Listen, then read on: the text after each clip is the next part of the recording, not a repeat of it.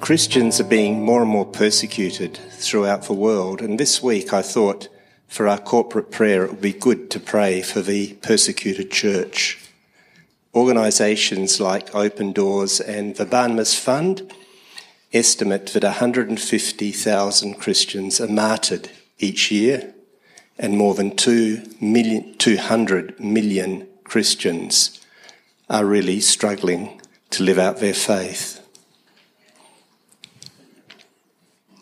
Christians in more than 65 countries suffer discrimination, alienation, interrogation, arrest, and even death for their faith. Brother Andrew has said, "Our prayers can go where we can't.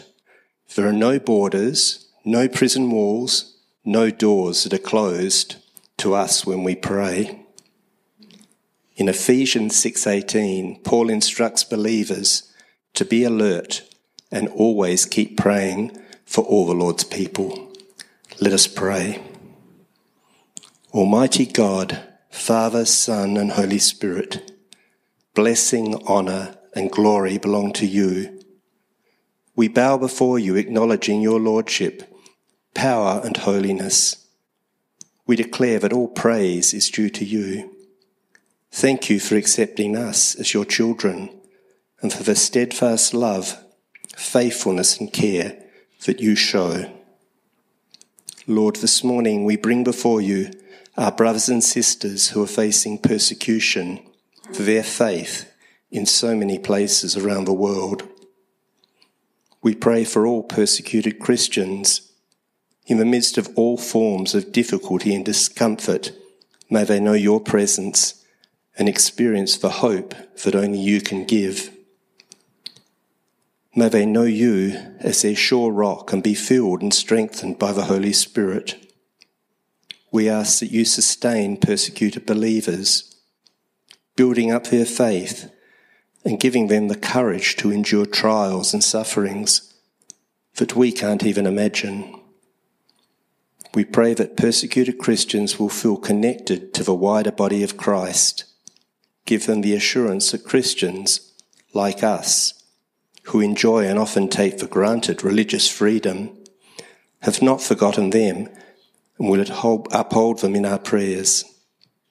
Lord, help us to find ways to show support and provide encouragement from the security and comfort of the country in which we are so blessed to live.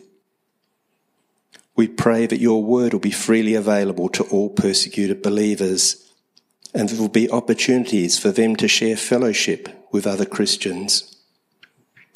We pray that persecuted Christians will experience God's comfort, especially at times when family members and friends are injured, imprisoned, or even killed. Lord, we pray that those who have been rejected by their families because of their faith will find the acceptance, love, and support of other Christians. May they be encouraged and upheld both physically and emotionally. Be with all believers who are facing suffering and even death as a result of the actions of uncaring regimes, evil dictators, and militant religious sects.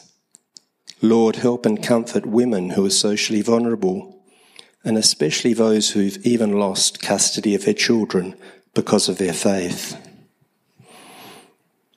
We pray that in the midst of trials, persecuted Christians will find opportunities to share the gospel and witness to others, including those who have sought to harm them. Help the persecuted in situations where they have to make instantaneous decisions under great pressure. Fill them with boldness and give them the right words to speak, even in their weakness and times of uncertainty. Lord, be present with persecuted Christians in their hardship and suffering, both physical and mental.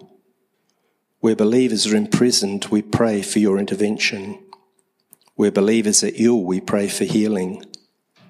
Where believers are hungry, we pray for the provision of sustenance. Lord, we also pray for the persecutors. May they come to know your love, forgiveness, and blessing, and turn away from the activities that seek to prevent others from following you. Lord, our world faces so many horrific things. Help us never to become hardened to the sufferings of others. Show us how we can provide care and support for our persecuted brothers and sisters. Lord, we thank you for your faithfulness and the assurance we have that you hear all our prayers. For the kingdom and the power and the glory are yours, now and forever. Amen. Thank you, Anthony, and good morning, everyone. Just take a minute out as I get organised. So how did this sermon come about? I was up at Belair National Park, walking and talking with God, and the Lord's Prayer came to mind. And I started rehearsing it slowly. And as I went through each line, thoughts kept dropping into my mind. And then I thought to myself, wow, this could be a sermon someday. So the next day I wrote down the thoughts that had come to mind up at Belair National Park. That afternoon, Sam Barnes rang and said, David, is there any chance that you could preach the sermon in 2 Sundays' time, the 7th of November? I looked it up in my diary, and yes, 7th of November was clear. And you know 7 is God's favourite number.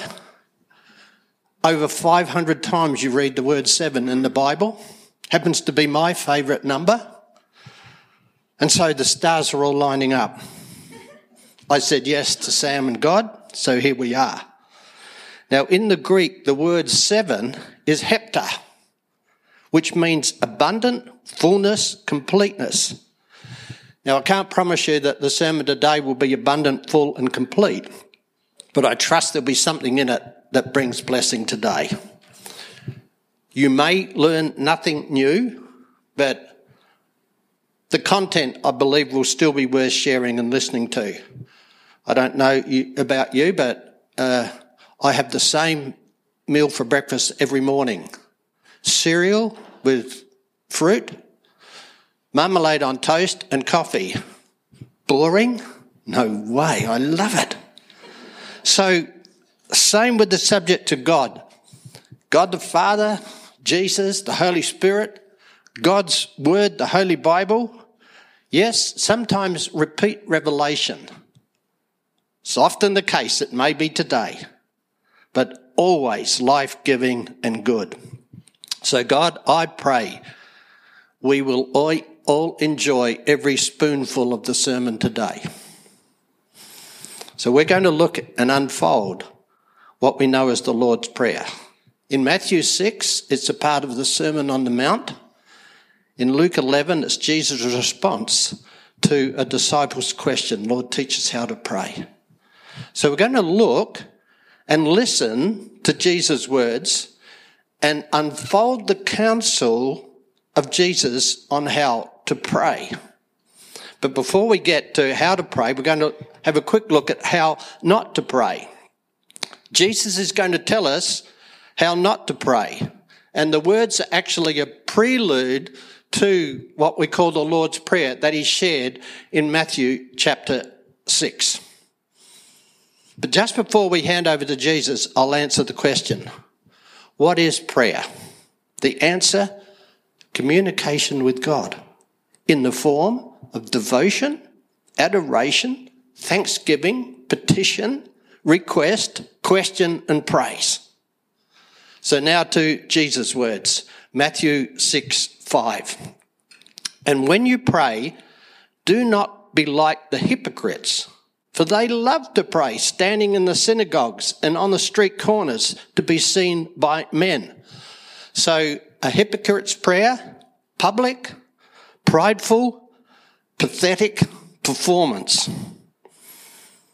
Jesus went on to say, I tell you the truth, they have received their reward in full.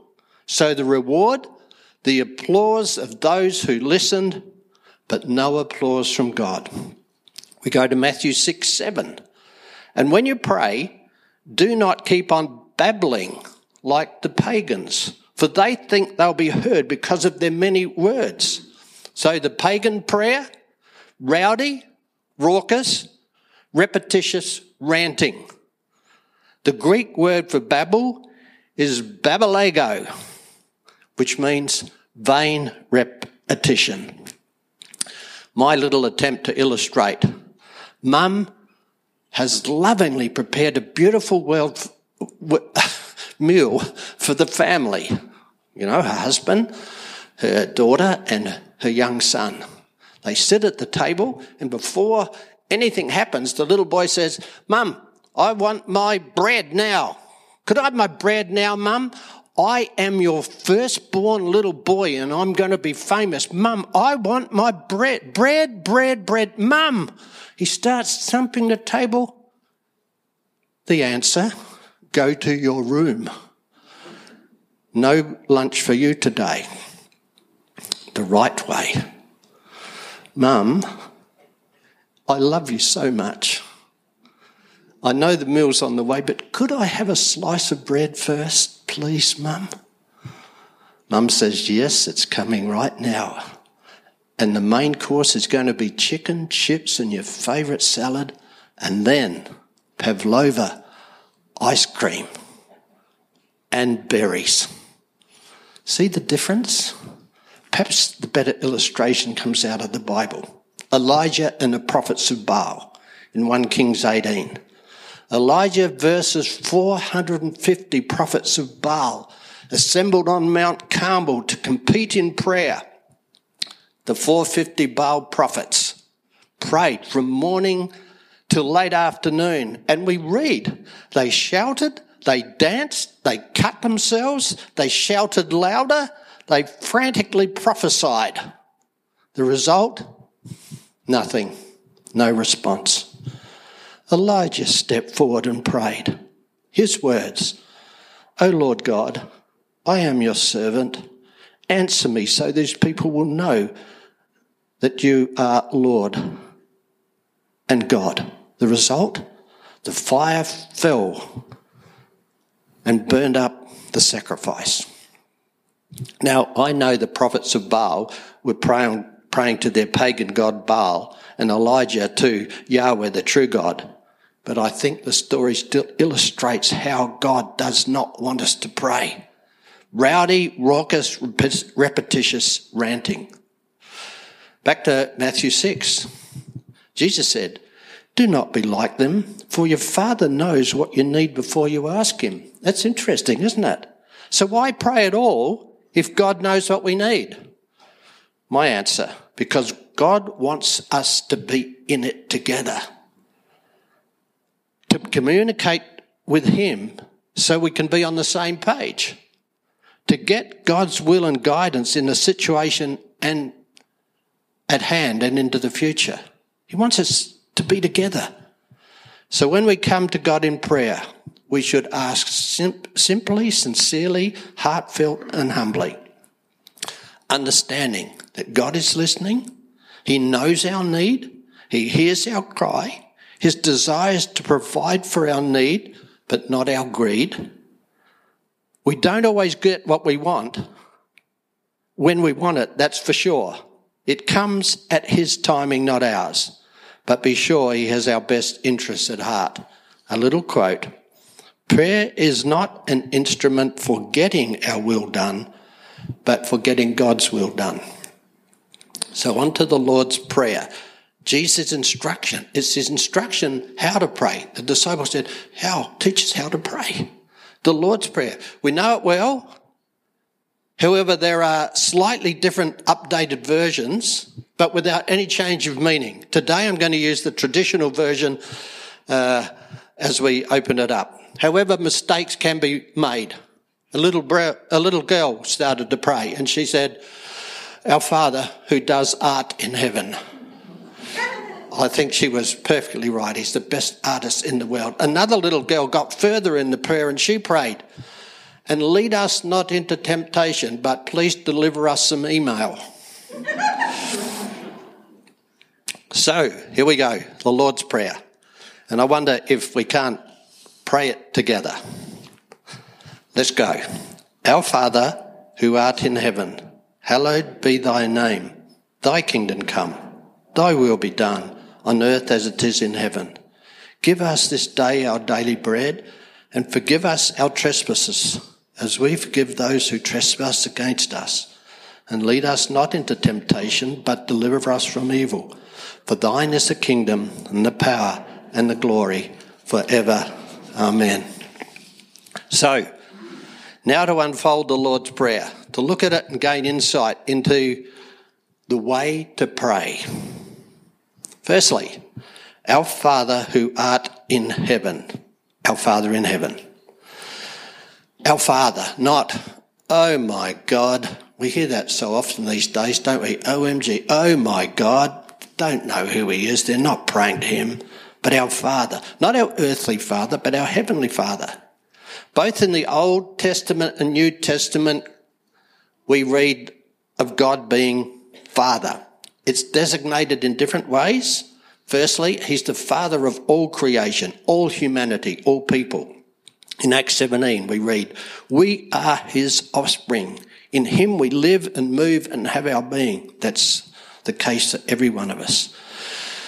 He said he was the father to the people of Israel. He said, I will lead you because I am Israel's father. And then, of course, he's father to all who come to him through faith in Jesus. Galatians 3:26.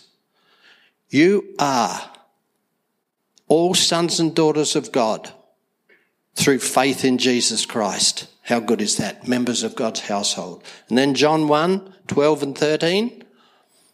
Yet to all who received him, to those who believe in his name, he gave the right to become children of God. Children not born of natural descent, nor of a human decision or a husband's will, but born of God. Kathy mentioned the fact that we all can know him as our Father as we come to him through Jesus. God's heart is for us to have an intimate relationship with him. The Bible says we can call him Abba Father, meaning an emotional and close and loving relationship. Just 2 points to ponder. Firstly, Jesus wants us to be aware and conscious of God, our Heavenly Father's love for us when we come to him and pray. Our prayer shouldn't just focus on our need, but firstly on our loving Heavenly Father. A new little dog moved in next door just a little while back. Her name is Marsha. She's beautiful. And she would come across and say hello. We would play on the back lawn. But one day, I took her to the pantry and gave her a biscuit. Now when she comes across, she runs straight past me through the back door and stands at the pantry door. Just stands there looking at the pantry. I'm silly enough to give her a biscuit, and then she eats it and says, oh, hello, I didn't know you were there. Thanks for the biscuit. That is not how we should come to God in prayer. Just to run past him and ask that our need be met. When we come to God in prayer, be aware of the loving relationship. Come to our loving Father, not just the pantry to get stuff from him. Secondly, note we pray, our Father. Our relationship with God is individual but communal. We are a family, so we're brothers and sisters. Want to look around and see who your brother and sister is this morning? We don't just care for ourselves, but the family. That's a blessing and a challenge. We now get to the second line. Hallowed be thy name. If we say someone has a good name, or we say, oh, they've got a good name, we're speaking of good character qualities. God's name is described as hallowed, holy, set apart. God's name is above all names. There is no other like God. His character qualities are perfect. Bible names are often given to have meaning. And we heard of Joshua, the Lord saves. Jesus is the New Testament version of Joshua, the Lord saves. God's name, you know it? Yahweh, which means I am who I am. I will be who I will be. The English translation, simply the Lord. The Hebrews considered the name Yahweh too sacred to pronounce, and so they abbreviated to Jehovah.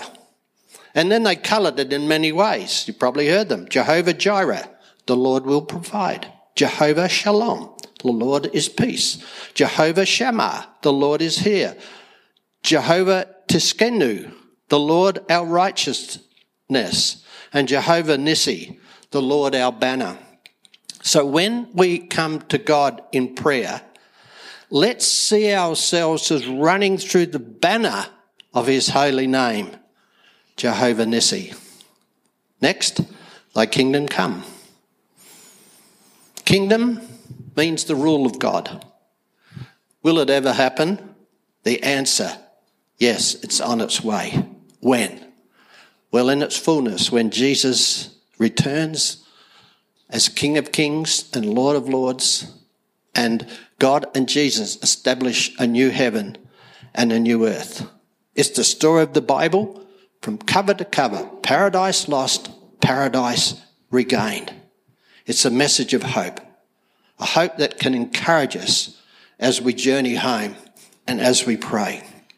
And in a real sense, we can individually experience the rule of God in our lives now as we make God our ruler. Next, thy will be done on earth as it is in heaven. The line flows pretty well out of your kingdom come, your rule, your kingdom come, your rule come, sorry. God's will, God's way is the way of truth and life. Sadly, humanity has not followed God's will, God's way. Humanity has said, God's way, no way, my way. Didn't take humankind long to give God's will the boot. Genesis 6:5. The Lord saw how great was man's wickedness on earth, saw how great it had become, and every inclination and the thoughts of his heart was only evil all the time. Next line is very sad. The Lord was grieved and his heart was filled with pain. God then called the Hebrew nation to set an example of God's will to the world. They failed badly. Just going to read this to you. I read it just the other day.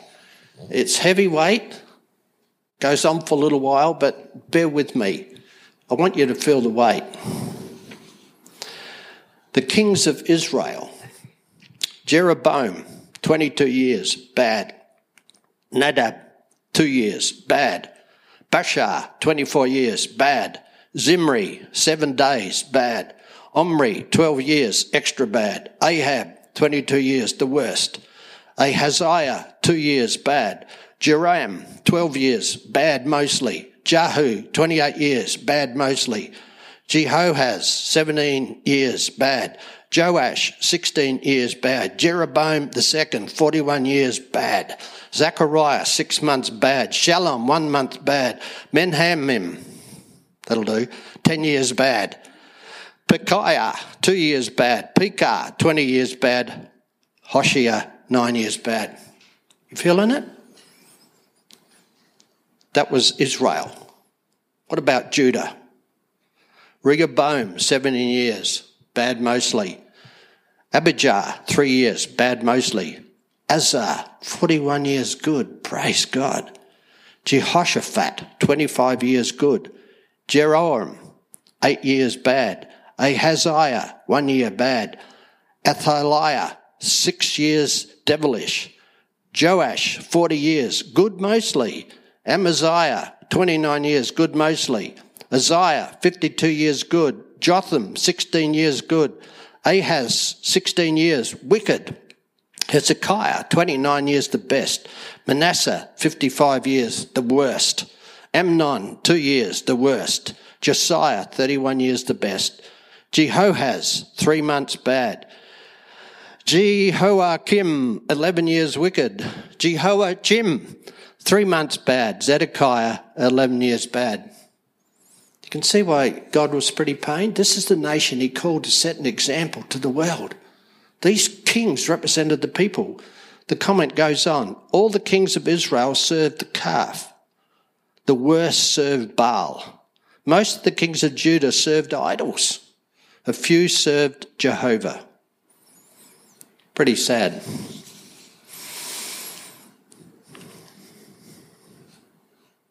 And so, sadly, humankind continues to turn from God's will.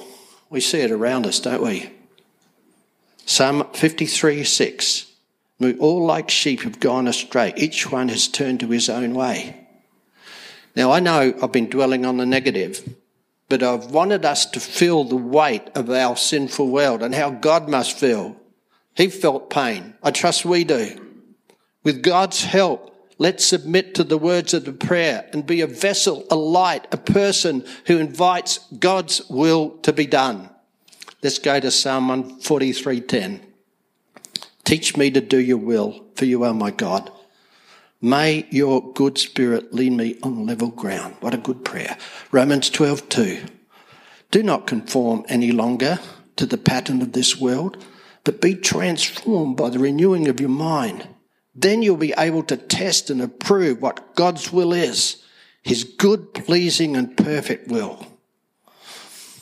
The good news is God's will be done on earth as it is in heaven.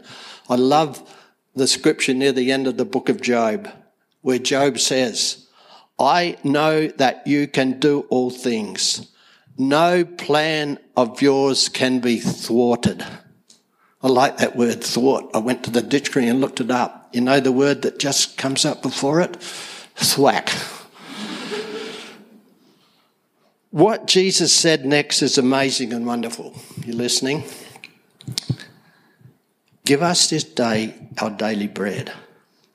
What a change from heaven, his kingdom, his will be done, to our daily bread, our food.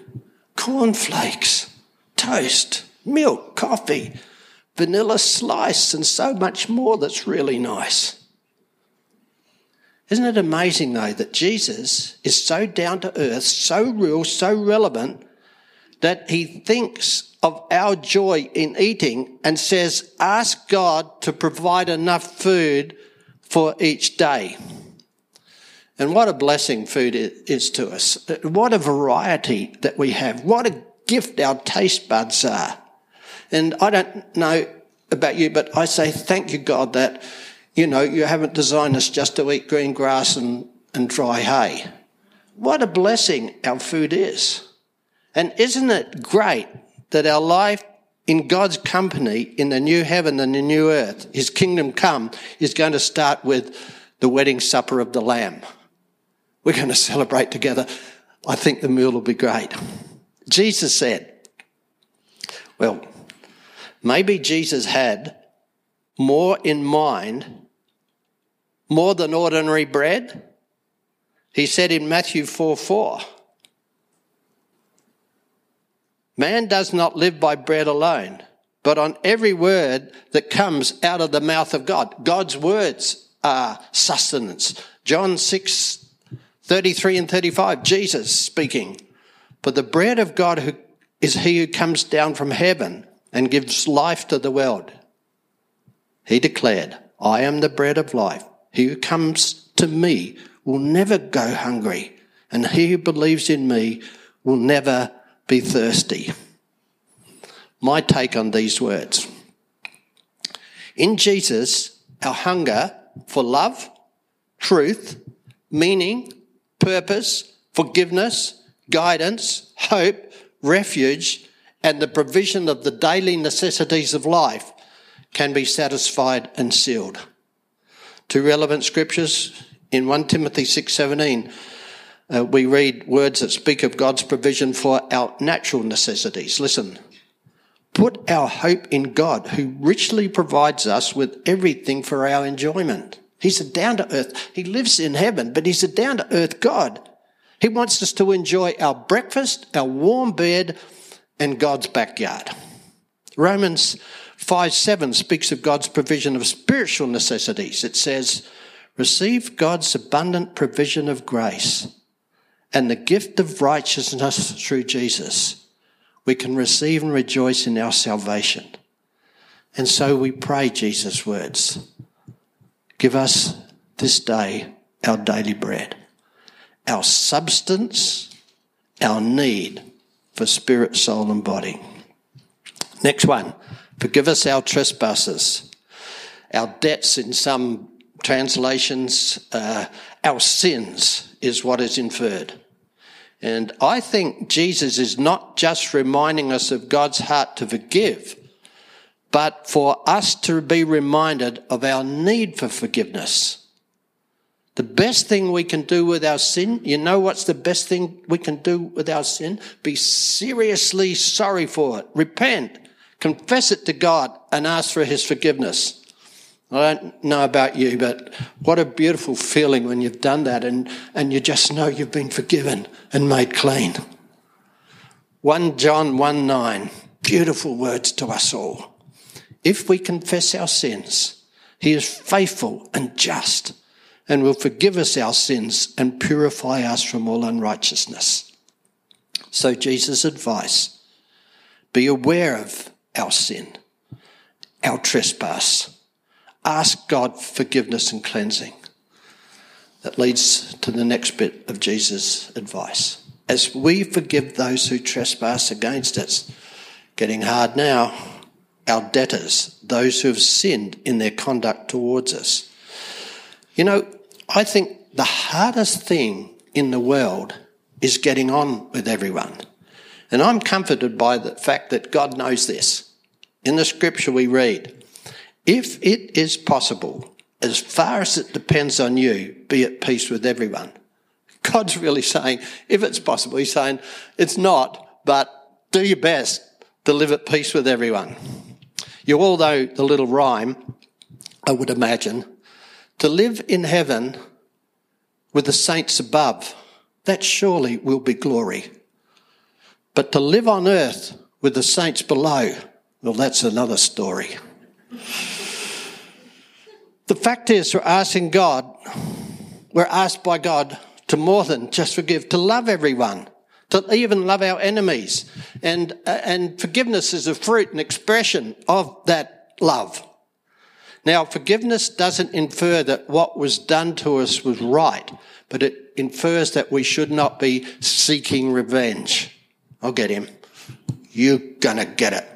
No, we forgive. We hand it over to God. I suggest unforgiveness can be described as a choke in the channel. It chokes out life. It chokes out relationship with God and people. Forgiveness unchokes the channel. So let's ask God to fill our hearts with his love that forgives. Let's do it. Let's forgive. Next, we're getting there. And lead us not into temptation, but deliver us from evil.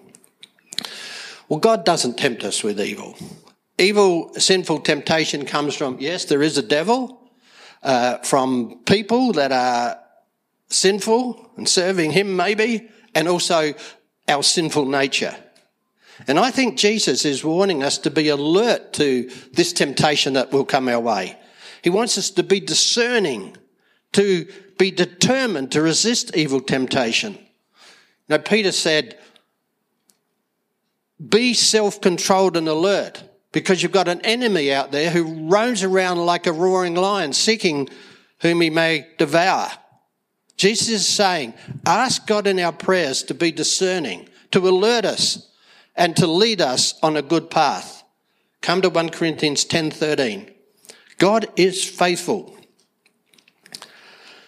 When you are tempted, he will provide a way out so that you can stand up under it. And Titus, this is one of my favourite scriptures, Titus 2, verses 11 to 13. For the grace of God that brings salvation shall appear to us. It teaches us to say no to ungodliness and worldly passion, and to live self-controlled, upright and godly lives in this present age, while we wait for the blessed hope, the glorious appearing of our great God and Saviour Jesus. I apply that scripture sometimes when a temptation comes my way, and they do. I think of God and his grace and his love, and Jesus and his love, and that gives me power to say no. The grace of God will teach us to say no to ungodliness and worldly passion. God will teach us and enable us to say no to sinful temptation. That brings us to the words of doxology. Now, these weren't a part of the original words that Jesus spoke, but they're words of thanks and praise added by the church. Here they come. For thine is the kingdom, the power and the glory forever and ever. Amen. God, you are all-powerful, all-glorious, eternal. Because he is and he loves us, we can rest in his loving arms. And so we should say, Amen. Let it be, Lord. Now we started, nearly there, we started with a prelude to the prayer. I want to finish with a postscript to the prayer. Firstly, the Lord's Prayer. It's not so much a prayer to be prayed, but a guide to us how to pray and what to think about, what subjects to bring to mind when we're praying. Not so much what to say, but how to pray. But the content, the consideration, the heartbeat of our prayer. But in saying that, the words do speak so meaningfully of our relationship with God. And it's always good to think about and speak out the words as our prayer. So the prayer lessons we've unfolded today, here they are, briefly. The holiness of God, our family relationship, the coming kingdom, God's will, his provision of our needs, forgiveness, his leading, his glory. The final point of clarity. Our Christian prayer should be Trinitarian. To the Father, through the Son, in the Spirit. Ephesians 2:18, for through Jesus we have access to the Father by one Spirit. John 16:23, ask the Father in my name. So now we're going to close in prayer, but I'm not going to pray. We're going to watch a kids video. Yeah, it's not heavyweight, but when I was just looking on the computer for something that would fit, I came across this. It moved me, it touched me. I hope it does to you. Let's watch it now.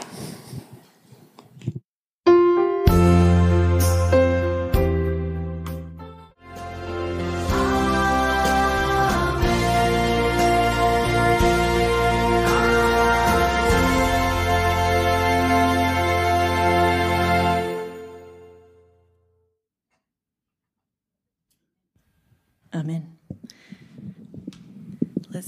Let's stand together and come to Jesus.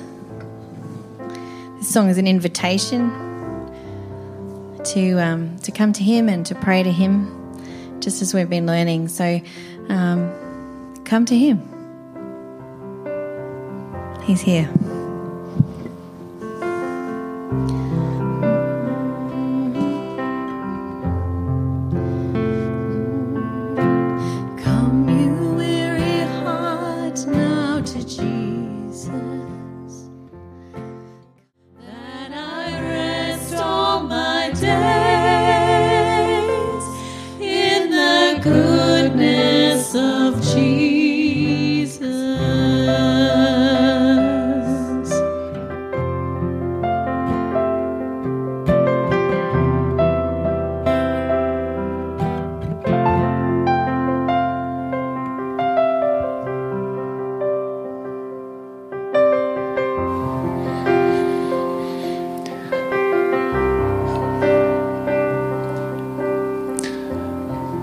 Brings us to a close this morning. I just want to say thank you, David, for sharing those truths and those reminders about who it is we're actually talking to and how God wants us to approach him in prayer.